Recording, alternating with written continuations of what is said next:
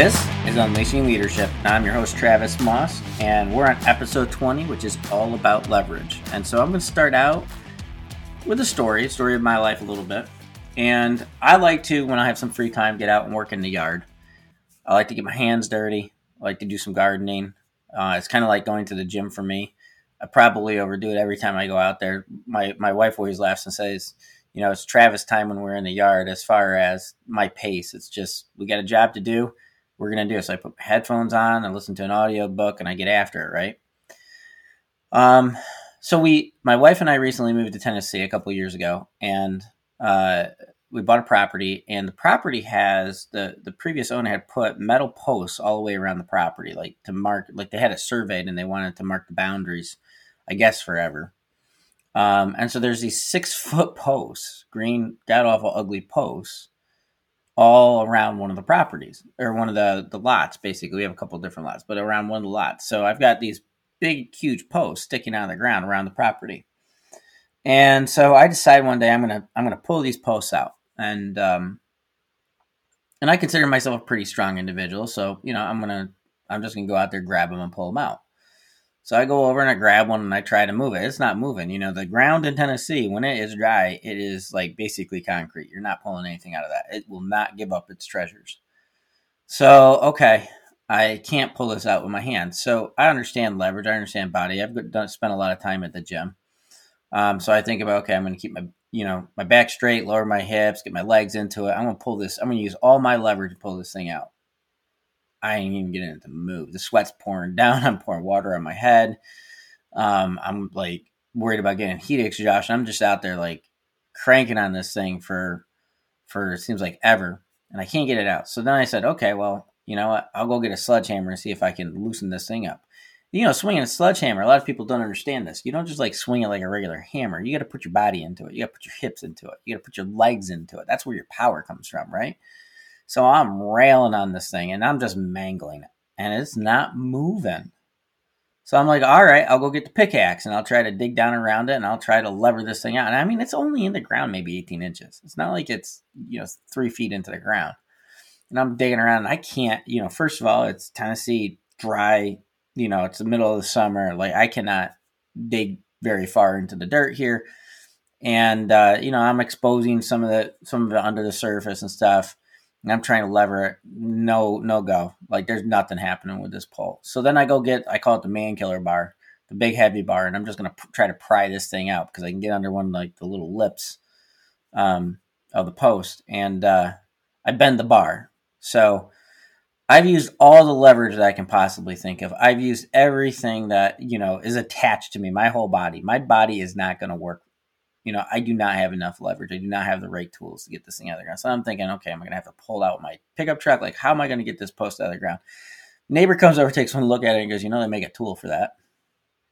Yeah, okay. That tool is just like a jack that you use to pick up your car, You go pick up this tool at the hardware store and it's got like a little pole in it. And you just, or a little lever and you push the lever down and it pops the pole out of the ground. Just like that. Got like the strength of like, at least myself, plus a sledgehammer, plus an iron bar, plus a pickaxe, maybe times 2 because I couldn't even get to move. Maybe 2 people doing that at the same time. I mean, it's an incredibly powerful tool because everything's, working together. My job then is just to put a little pressure on the lever. So leverage, that's how your team works.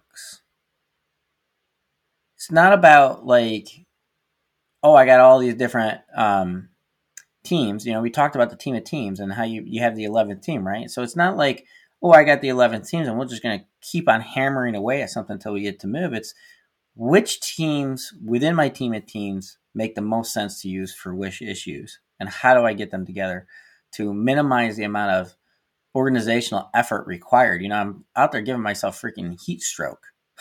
Like I had to go and lay on the floor in the garage and cool down like one of my dogs after they play too much.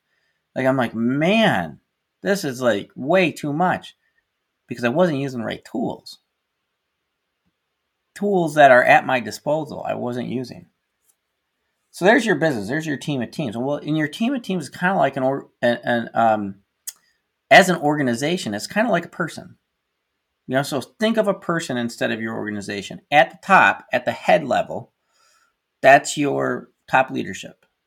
That's where all the information is coming into. That's where all the final decisions are being made. And down through the body, think about like that brain going down through the spinal cord. And so, pretend you had X-ray vision. You're looking through a body. You've got the brain, and then you got the spinal cord going down straight down through the body. And then from that, you've got nerve spidering off. And then from that, you've got all these different organs attached. And so it's just like an information collection superhighway. Well, each of these organs is a team. And what do you want the teams to be doing? You want them to be focusing on their purpose, doing whatever their purpose is, the team purpose. But overall, the main objective is to bring everything together for the purpose of the organization.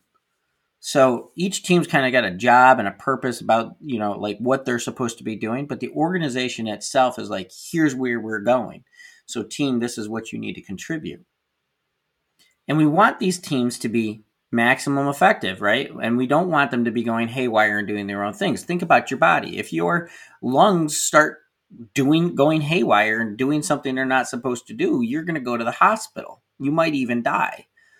If your thyroid goes crazy, right, you're going to have problems. You need the organs to do what they're supposed to be doing, to be the type of tool they're supposed to be. And you need them contributing when they're supposed to contribute to the overall organization. So a couple of things that means, and this is just a recap on some of our previous episodes. So in case you're just jumping in on this episode, this will give you some, you got to go backwards a little bit. We're setting each of these episodes up off of the last one. No fucking silos, right? Like the heart can't be just operating on its own. When the heart has a problem, the heart's got to let other people know, I got a problem. And if other organs have a problem, they got to let the brain know, hey, I got a problem. Otherwise, you got haywire. You have a heart attack, right? You got other issues. All of a sudden, boom, the host just dies. The body just dies. And you can't have that. So no silos. No information. So you say no silos. And then you still have these information like controlling, silo-loving little trolls out there. They're like, oh, okay, well, I'm not supposed to have a silo, but I'm still going to try to control the information. None of them. You can't have a dead end in the nervous system. Imagine how your body would work if literally your right arm decided we're not going to send information to the brain anymore. And then you look down, your hand's literally on the top of a hot stove, burning, melting. And your brain's like, nope, didn't get the message, sorry. Why? Because somebody, some team in your arm or somebody in your arm decided to cut the nerve off and hoard that information. It was, more important for them to feel important than it was for the rest of the body to know about what was happening. So even though you don't necessarily have silos, you don't have a group of people deciding, you can also have individuals that decide I'm more important. So that's like no individual more important than the team, no team more important than the organization. Okay, so I might be dwelling on the silo stuff a little bit. I warned you during the silo episode that I was passionate about that topic. And 2 episodes ago, we actually talked about the fact that in order to create good habits, we need to positively drill something over and over and over again. And if we have bad habits can come along with just 30 or so actions that teach our body or teach our mind to act a certain way. So hopefully here, positive reinforcement consistently is getting this idea out of your head. If you have any inkling that you think silos are good for your organization or good for your body, like we need to burn that bridge down. And to make it a little bit fun, think about silos like this. You've got in the movie Star Wars, you've got the good side and the dark side, right? The light side and the dark side. Go to the light, don't go to the dark. And the dark side is powerful.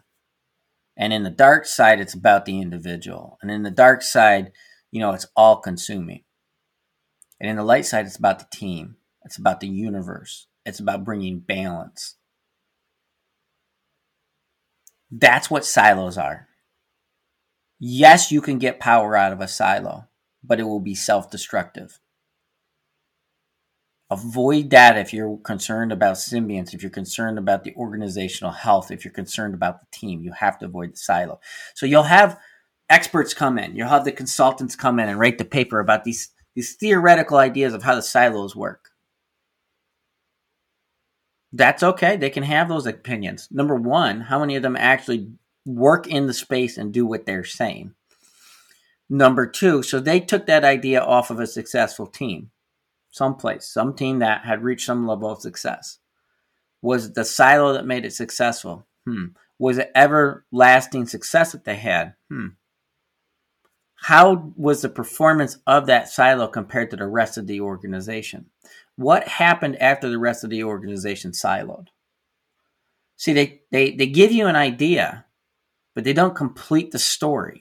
And so you buy into the idea because it's a solution. And hey, that's their job. That's how they make money, is selling you an idea. But I'm telling you, it's a path to the fucking dark side. Everything you hold dear, if you start siloing, will die on you. You silo your heart off from the rest of the body, you will die. You silo your brain off from the rest of the body, you will die. The same thing with your organization. Think about it just like that. It is that simple. Silos are cancer cells. You cannot control them. They will kill you. Period. You want to leverage your organization. Understand how to get more out of each of the different organs within your body. Understand how to get them to work better together, not how to isolate themselves. That's where leverage comes from. And we got to be good stewards of this. This is a deliberate act. This is why I get so impassioned by this. Because this is something that we do, that we can control as leaders or as managers or even as individuals. Don't go out there and find a team that's going to put you in a silo. You know what that is? It's a handcuff. It's a ball and chain. The organization cannot leverage for growth if it's got a bunch of disconnected parts. It's like me going out there and bashing on the side of that pole with a sledgehammer. What the hell good did that do? Did nothing. Maybe my arm's a little bit stronger, but my back certainly hurt afterwards. What good did that do? It didn't do anything good. I didn't use the right tool. And I didn't use the right tool because it wasn't even part of my repertoire. I had no idea about it.